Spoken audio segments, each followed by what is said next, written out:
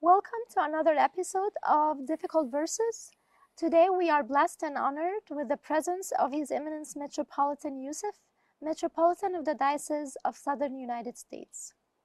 Today the difficult verses that we have at hand is from St. Paul Epistles to the Hebrews, chapter 7 and verse 3.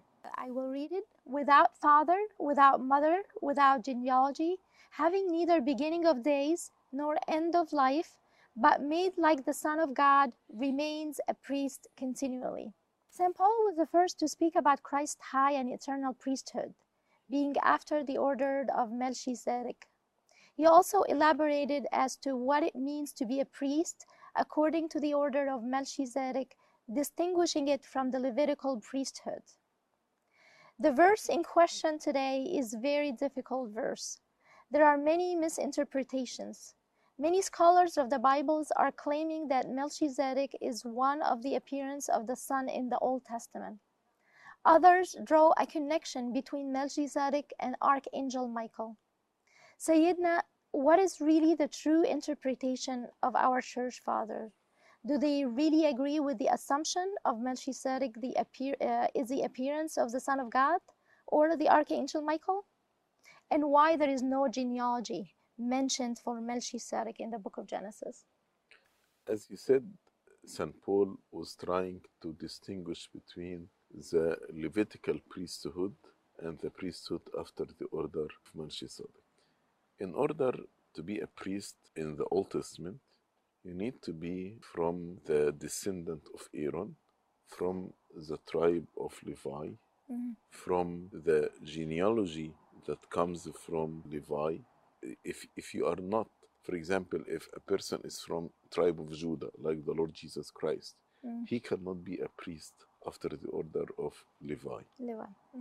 But Melchizedek, also the genealogy in the Old Testament was very, very important. We can find many chapters about genealogy. For example, the first 9 or 10 chapters from, or maybe more, from First Chronicles, just genealogies. Yeah. Because people were keeping the genealogy to know from which tribe the Messiah would come. But a person appeared all of a sudden and disappeared all of a sudden. This person is Melchizedek. And of course, we believe that the Old Testament is written by the inspiration of the Holy Spirit. So it is the Holy Spirit that actually decided that Melchizedek appear all of a sudden and disappear all of a sudden. Okay. So we don't know who is the father of Melchizedek. We don't know who is his mother. We don't know what is his genealogy. He appeared all of a sudden, so we don't know his age. Like when he was born, without genealogy, have neither beginning of days nor end of life. The Bible did not tell us, and he died at age of, like he did with Adam, with Noah, with Abraham. He didn't. But as St. Paul said, made like the Son of God. So he was like a symbol. He is the type of the Son of God. So Melchizedek is a true person. Okay. But since he appears suddenly and disappears suddenly, we don't know anything about his death. We don't know anything about his birth. We don't know anything about his genealogy. We don't know anything about his father or mother, like the Son of God.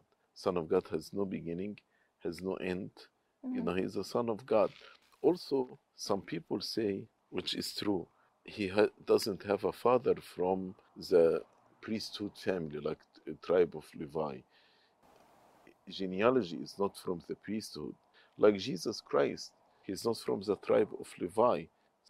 He doesn't have a father, biological father, although he was called as the son of Joseph, but we know he did not come from the seed of Joseph. He was born only from the Holy Spirit and Saint Mary, the Mother of God. There is no genealogy. That's why his priesthood after the order of Melchizedek, different than the priesthood of Levi. That's why actually in the Old Testament you cannot be a king and a priest at the same time, because king from the tribe of Judah, priest from the tribe of Levi, you cannot be a king and a priest at the same time. But the Lord Jesus Christ was a king and a priest, because he was from tribe of Judah, the king, and a priest because his priesthood after the order of Melchizedek. But the fact that we don't know anything about his family does not mean that he does not have a human mother and a human Oh no, father, no, and he's he a himself is a person, normal human being with human being. parents. You know, he was born, he died, a human being Yeah. like all of us.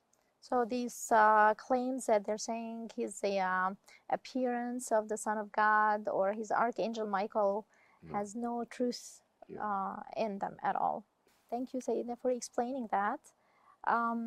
So now we know that Melchizedek is not Christ appearing in the form of a king. He's also not Archangel Michael. He is simply a regular human being. The lack of mention of his father and mother does not mean he was not born of a human father and mother.